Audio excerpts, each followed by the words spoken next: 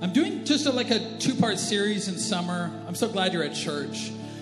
I'm doing a two-part series right now called People I Like, and today's sermon is called Rooftop Party. I want your next year to be your best year. And there's one predictor of whether it will be or not, and it has nothing to do with me and has everything to do with you. And that is this: I think your next year will be your best year, like the best year of your life. I don't mean the bad things aren't going to happen. I don't mean your teenage girl's not going to back into the tree with your car. What I do mean, though, is that in spite of everything bad that could happen, I still think it could be your best year ever. And it will be your best year ever if, you ready? If it is your best year spiritually. If it's not your best year spiritually, it's not going to be your best year. You can have the best car and it won't matter. So give it to me. It won't matter if it's not your best year spiritually. Now, a spiritual connection with God, you're here to do two things: connect with God and connect with people. But you can't do one without the other. And you can't connect with God and people until you connect somebody else with God and people. So as we're talking about our relationship with God this morning, we're really going to be talking about our relationship with our friends as well and how that all kind of ties together. Now, how many people know that when you get in an argument with God, it's different than getting in an argument with any human because you're always the one who's wrong? So just pretend it's your wife. All the guys, like, they didn't get that, right? Their wives think it's hilarious. You'll get it later on when you're eating pancakes, guys. This whole idea that when you're in a relationship with God, so imagine, but see, the trouble with you and your relationship with God, the trouble with me and my relationship with God, is that we're not like roughly on the same level of like we both get it, right? So for me to have a better relationship with God next year, I'm going to have to grow. See, God doesn't have to grow. Most of your prayers are about telling God, informing God of your Christmas wish list. God's like, I already know that you want more money. I already know that you're tired of your fridge and you want the one that makes ice. If you want your next year to be your best year, it has to be your best year spiritually, and that means you have to grow. You have to grow into some things. You have to grow out of some things. Because if you grow, then your connection with God will grow. Does that make sense? God is not in heaven like, I don't want to connect with these people. He's like, no, but I've done all that I'm going to do to connect, and I can't do more. I can't do what only you can do.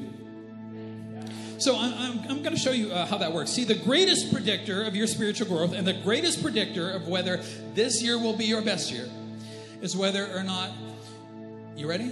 Statistically, whether or not you go to church and are connected in the body of Christ with 4 to 5 close friends. The greatest predictor of spiritual growth, ready? It's not how smart you think you are. The greatest predictor of spiritual growth is whether you have 4 to 5 close friends that you do life with in church. You serve with, you small group with, you go to church with. Now, here's the other trouble. I want you to think about when you get bad news or you get good news. I'm not talking about Facebook friends, everybody. Facebook friends aren't real. You have 2,000 Facebook friends and nobody call you to see how you're doing. I mean when you get bad news. And when you get that diagnosis, you get bad news. Who are the 5 closest people to you? When you get good news, when your kid actually wins something. And not because he just wrote a big check to their soccer team. Who are the 5 people that you text? You are the average of your 5 closest friends. Some of us have friends in that 5 group that we just keep them there so they make us look better. We're just like, well, I didn't have as much to drink as they did. And your wife's like, you're both losers. You need better friends. All right, thanks, Sean. Now, it's good to have people that you're trying to help. If you're a church person, you're a Christian, you love Jesus, it's good to have people who aren't here yet. Like, that's great. But when people who aren't going into the trajectory that you need to go are in your closest counsel. So think about this. You're having problems with your teenager. Who's in that inner circle that get to like coach you? And because you can always find somebody who agrees with you. But I'm asking, like, so because you might be evangelizing somebody, but the enemy might be evangelizing you too. with your closest friends, people who are in on your very closest counsels. Now, the trouble is, you tell your teenager this all the time, but you think you're smarter than they are. You say, hey, you learn to be like whoever you're around. So if you're a teenager, you know this, if your teenager's hanging out with idiots, pretty soon your teenager is going to start acting like an idiot and enjoy the company of idiots. Well, it's the same thing. We're just human. We just kind of become like the people around us. And so you got to understand that you will actually become like your friends, whoever your 5 closest friends are. Now, Paul says to the Corinthians, do not be misled. Bad company corrupts good character. Now, I remember when I was a preteen, maybe in grade 5 or something, boys' brains don't develop.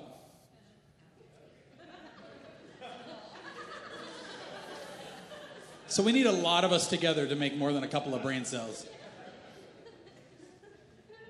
And when you're like 10 or 11, all you need is a best friend and no brains at all. And I remember Jeremy was my best friend. And I remember riding in town right down the middle of the road for some reason. And we're riding our bikes and we have water balloons. And Jeremy rides past a lady with her window open and just on the way by, just boom.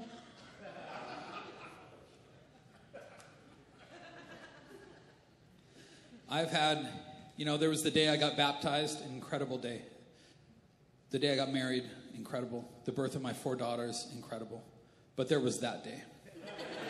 I mean, it came together. And it was the perfect blend of like, can you believe what just happened as you're riding your bike away? So she doesn't catch you and murder you.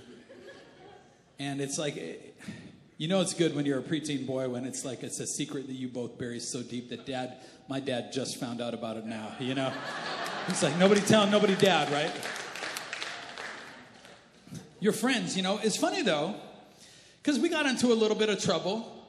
But then Jeremy in high school, I noticed that he got into kind of a bad peer group of people. And I actually made kind of a switch of friends then, grade 10 or 11, I think. And I got in with just a good group of like church boys that were just good and kind of godly. And we got up to some stuff, but it was mostly physical danger and trying to wreck ourselves with quads and farm stuff, just boy stuff.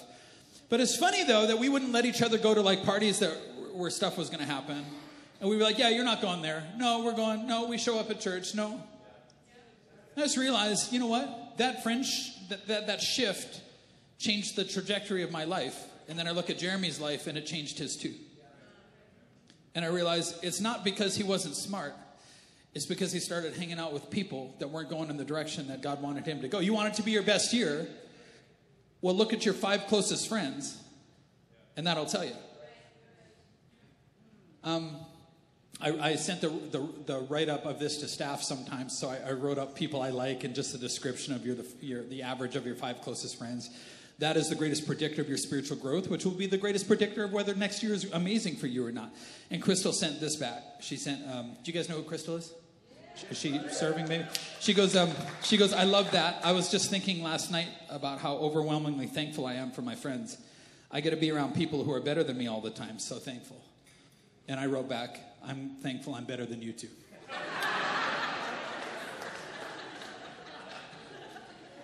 Why would you tee me up like that? Like, you put a golf ball on a tee and give me a tennis racket, man. That's a 400-yard drive. Boom, every time.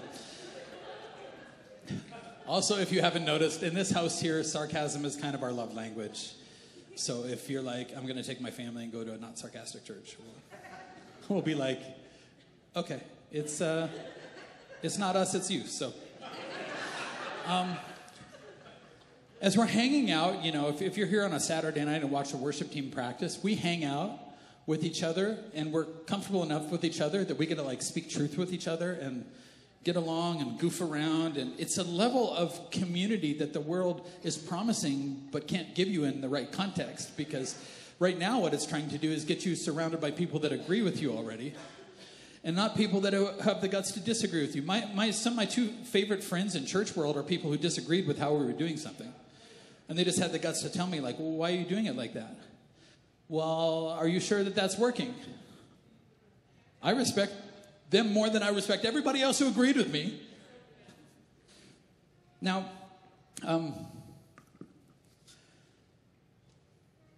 This is sort of funny. It's funny. Hi, Pearl. Pearl was in my dad's church in the very first week of my dad's church 4,000 years ago before there was TV and electricity. And it's good to see you here. I'm actually preaching about somebody else. We had an elder in that church that when Dad, this is sort of funny that you're here, that when Dad announced that he was going to hand his church over to Pastor Aaron and I, because we took that church over for a couple of years, then we ended up closing it, taking a team of people here who are still people that we do life with. And we were sitting at an elders meeting. And now, if you're not from church, you don't understand church politics. Church politics is like hockey politics, but everybody in church says that God told them to be an idiot. Right? So it's like hockey people don't do that. They're just like, we're just idiots. No, in church it's like, and God told me to act like this.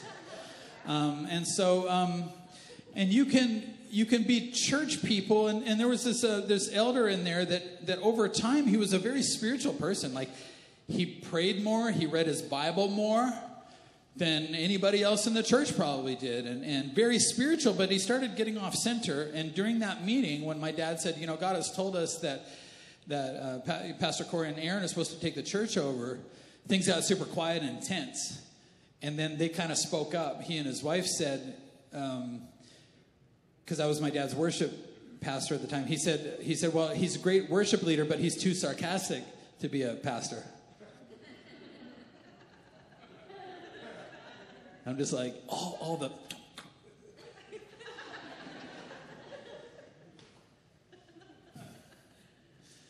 I mean, the funny thing was, he was the most sarcastic guy in the church.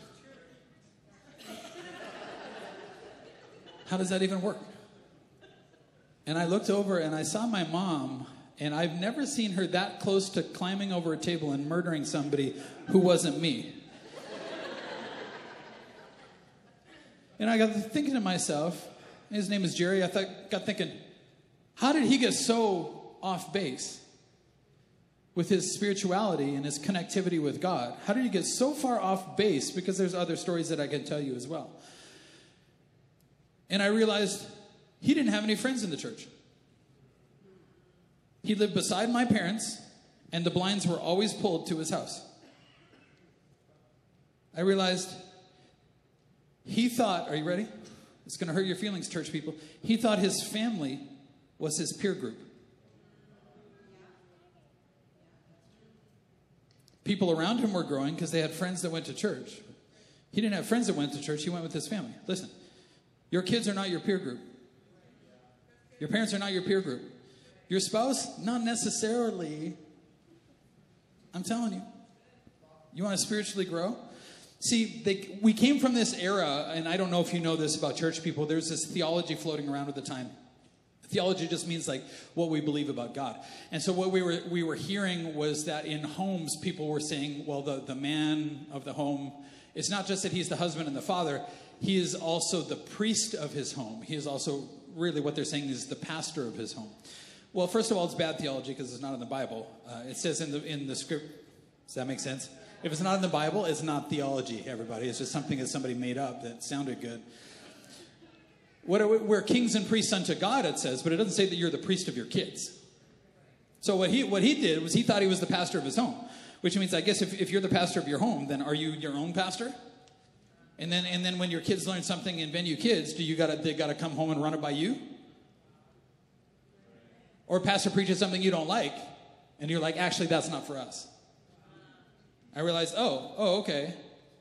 Listen, nobody's their own pastor. I'm not my own pastor, everybody. But it's just a weird little thing in there. We're like, we're going to grow as a family. I'm like, that's not statistically how you spiritually grow. So we could take you and put you in the Venue Kids right there, and you would understand all the material that they're going to go through. You would understand it, but you wouldn't grow because you're not going with friends there. They're not your friends. They're not your peer group. And we can take the kids from there and put them in here. They're not going to grow. It's not because your kids are stupid.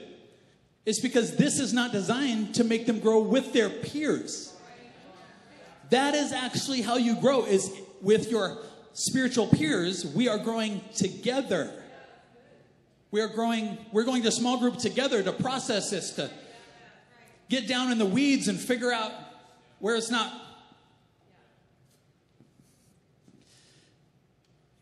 You know why our kids love Jesus? Can I just be honest? I'm a pastor's kid.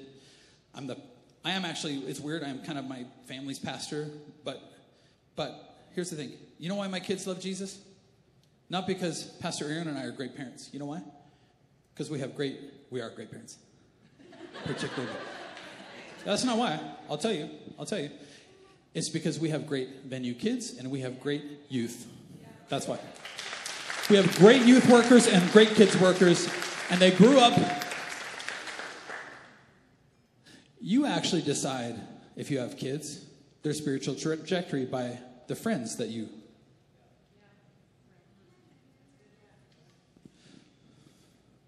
So take your little kid, my little is Neela. It would be like Neela when she's a baby. I'm just going to be like, hey, I can't wait to visit you in prison. Because I'm not going to let you go to kids, and I'm not going to... And then you're going to be in youth, and you're going to get a tattoo, and if you get a tattoo, then you're going to deal drugs, and then you're going to spend life in prison. And I can't wait to bake you cakes in prison and hide little files and saws in there. And we can see each other when you break out.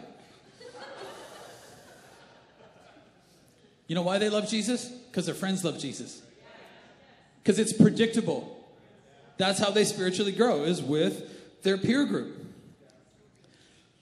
We don't think that our family is their peer group.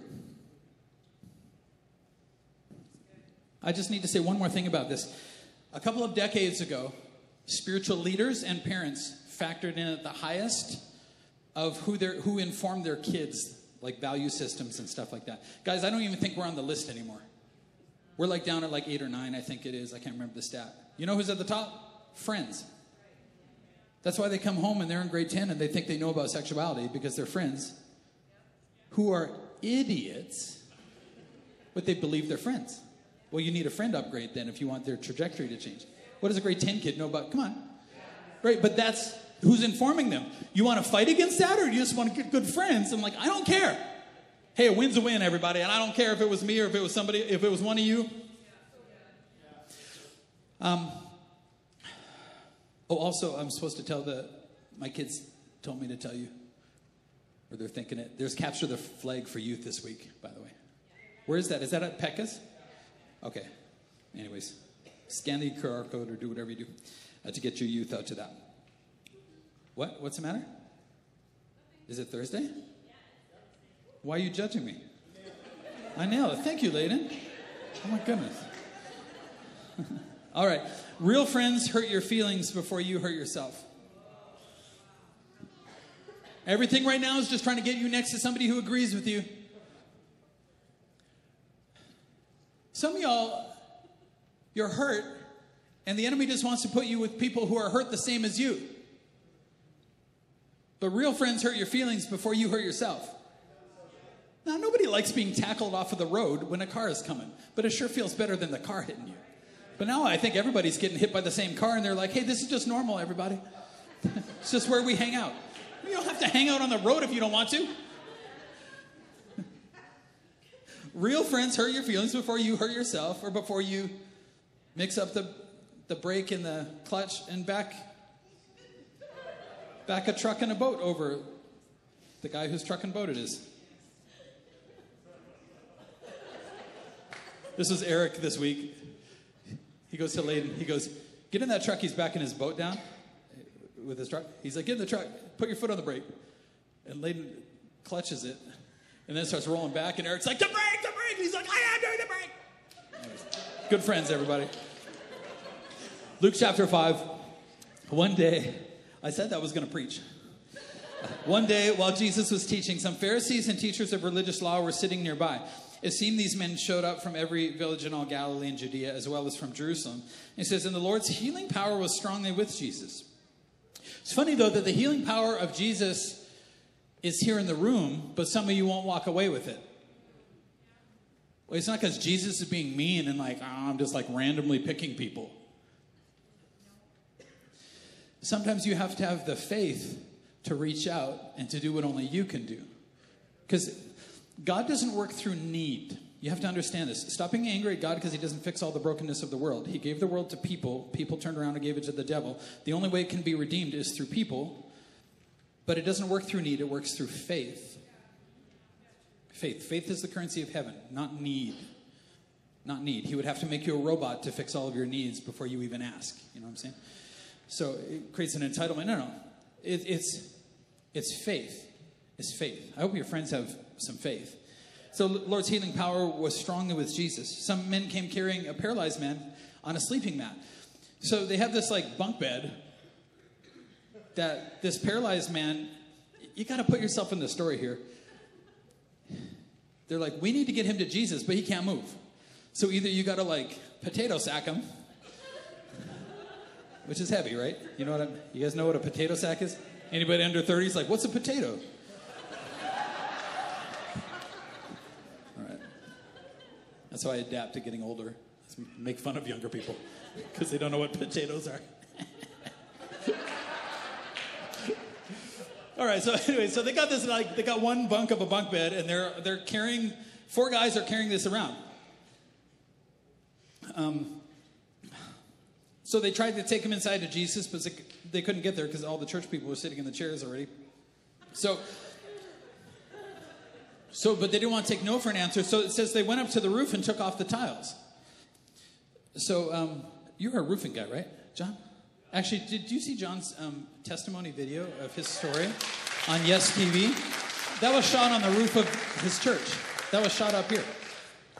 Because he's a roofing guy. Now, this is like John having a paralyzed friend, and he's like, you got to understand what kind of people these are. And I don't know if you have friends that are like this or not. Like a little crazy and a lot aggressive. I'm like, did they go there expecting to chainsaw the roof? Like, I mean, how do you go and just randomly like, oh, we're going up in the roof. We'll get the roof apart. With what? So this is when you have like a guy like John who's like, oh, we'll make a hole in that roof. And so they literally go up there. What do they do with their fingernails? You got any friends that'll go down in the mud? You got friends that are fancy. I don't like fancy friends. Fancy friends have their feelings hurt too much. You're always like stepping around on eggshells like, oh, are you okay? Are you emotionally okay? Like, oh my goodness. I want some friends who are like, I'm emotionally good. Stop asking me. I got it. That was my little shot at like people telling me their problems. Okay, no, it's good. I'm here to pastor you. I love you. It says, then they lowered the sick man on his mat down into the crowd right in front of Jesus. So they got this hole big enough to take his bunk bed right through the roof. Now, I've been thinking about this. What keeps people paralyzed now? You know what I think keeps people paralyzed and in their condition? People telling them that there's nothing wrong with your condition.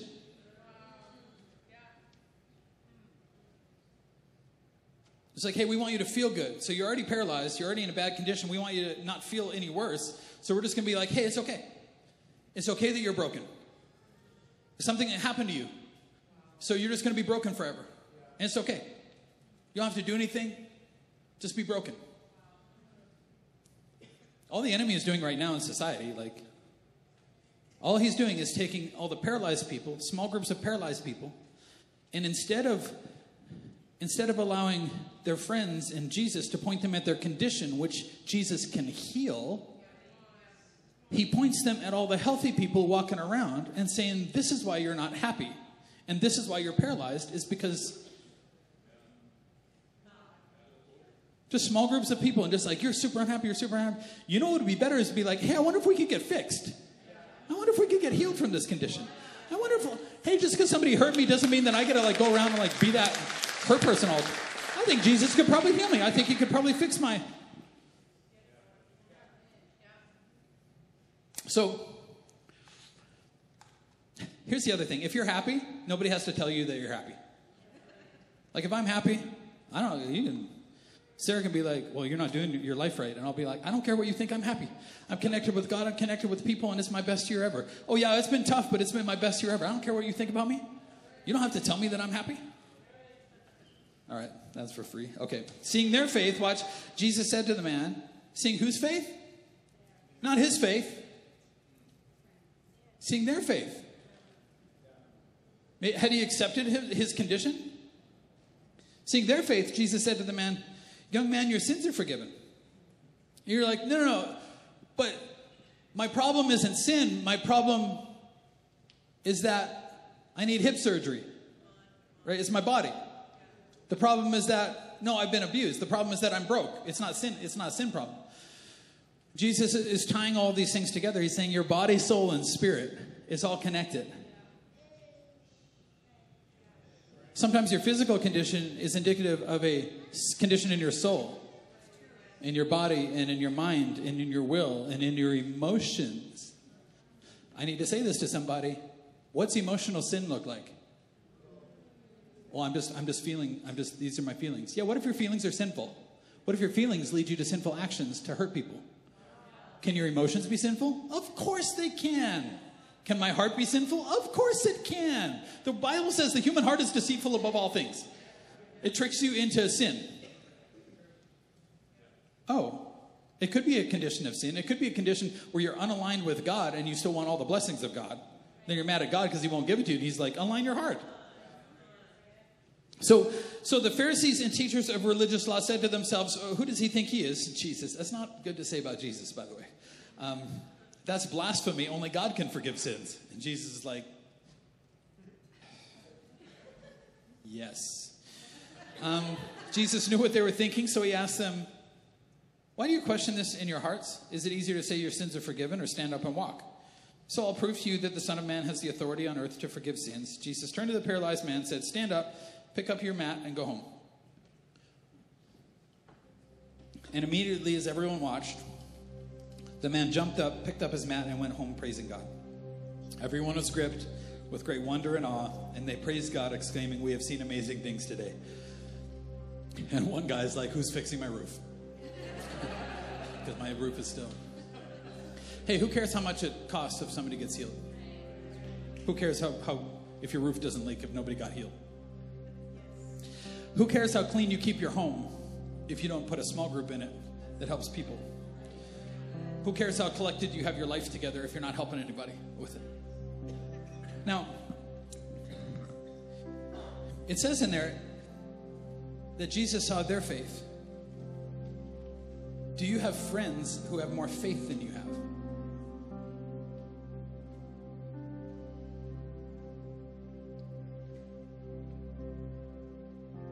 I was thinking about this. These guys carrying this bunk bed. We don't see that the man is like, hey, can you carry my bed to Jesus? We don't see him asking that. I don't know that he was asking that. We see a paralyzed man. I think his friends are like, you know what? He's just okay with his condition.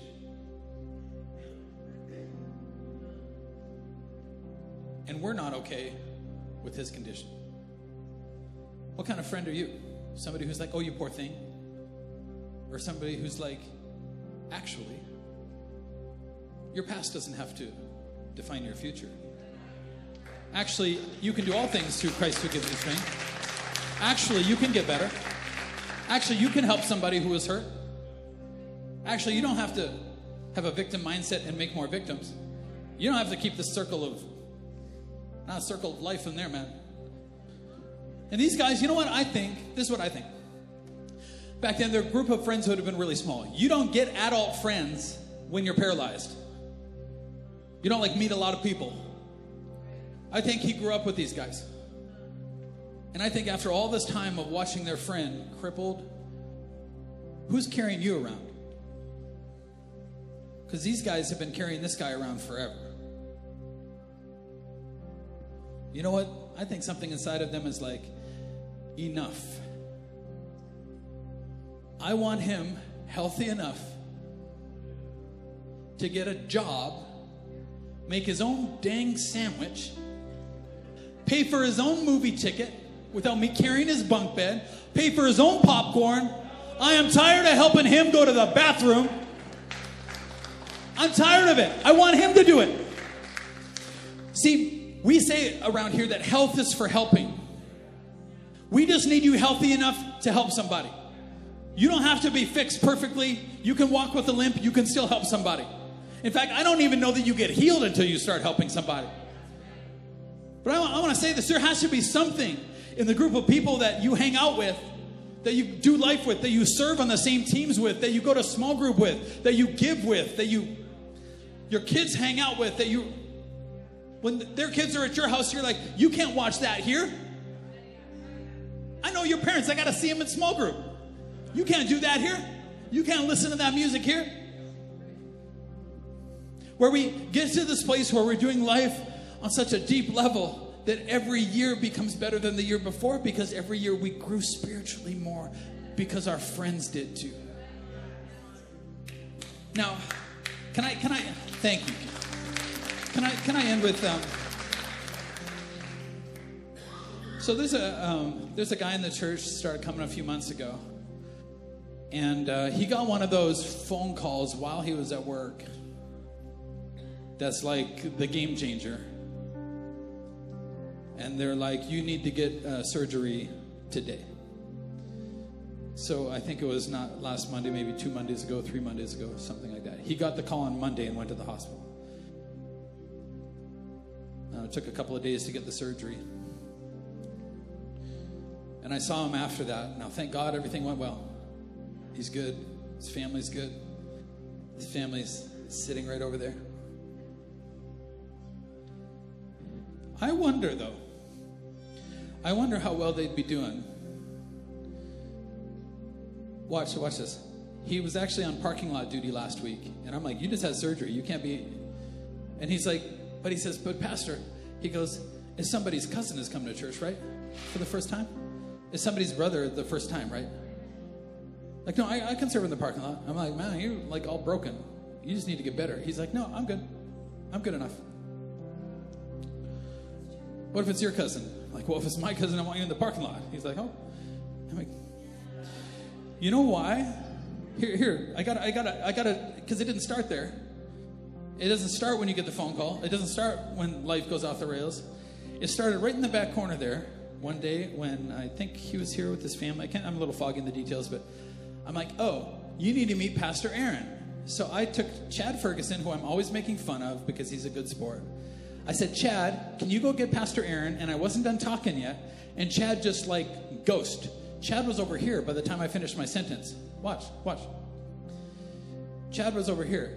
And this guy told me later, he's like, that was one of the biggest deciders for me, was when I can watch a guy who used to run crews of like 40 or 50 people jump like that, because we don't care whose fingernails get dirty. We don't care who cuts through the roof around here if somebody needs healing. So I'm like, hey, go get Pastor Aaron. But then I'm like, no, but take them with you. And he was already gone. So he came back with Pastor Aaron. The reason he was so fast, he thought I said there was donuts in the lobby. There weren't. He's not even here today. That was one of his deciding factors. And then this family got involved in a small group. Guess who got the text when he got the phone call? Chad, his small group leader, and me. He just needs 2 more friends. So. Who do you do life with? Who'd tear through a roof for you? Who'd tear through a roof whether you wanted them to or not? Listen, good friends like that aren't sitting in their yard with nothing to do, hoping you come over. You got to be a great friend to get great friends. You got to be there. You got to call somebody up. You got to take the first move. You got to pick up the phone. You got to barbecue some ribs. You got to pay to get great friends. You got to give your life, your time, and your resources. You got to. But when you get great friends and you get that phone call, when you get great friends and God brings something through to you that's a great freedom and a great gift, and you're doing life with people, then you'll get it. Then you'll get it. Father, we commit today, Lord God, to looking around this room and realizing, oh, I need to upgrade some of my friends. And Father, there's people in this room that could be people 20 years from now, 30 years from now that we're doing life with, that our kids are growing up with their kids, Lord. And I just pray that the Lord would show us who he has chosen to be great friends to us. And give us the courage, Lord God, to upgrade some people we need to maybe upgrade in our lives. In Jesus' name.